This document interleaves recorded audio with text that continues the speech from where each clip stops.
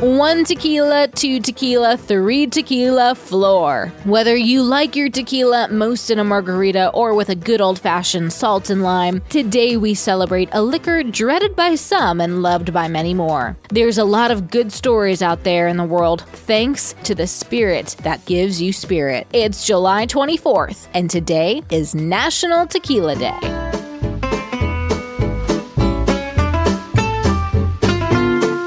Welcome to TacoCast Podcast, Every Day is a Holiday. No, really, it is. Did you know that literally every day is a holiday? I don't know about you, but I'd love having a reason to celebrate every day. Whether it's your favorite foods day or something else totally random, happy holiday to you. Before there was tequila, there was a fermented drink prized by the Aztecs called pulque, using the sap of the agave plant, which dates back to 1000 BC. This milky liquid was so important to the Aztecs that they worshipped two gods in its honor. Fast forwarding hundreds of years, it's commonly believed that the Spanish, with primitive mud stills, transformed the distillation of agave because they longed for their brandy. When supplies were low, they improvised with the mud stills and agave, making what's known today as mezcal, which tequilas are mezcals, but not all mezcals are tequilas. The first large distillery was built in the early 1600s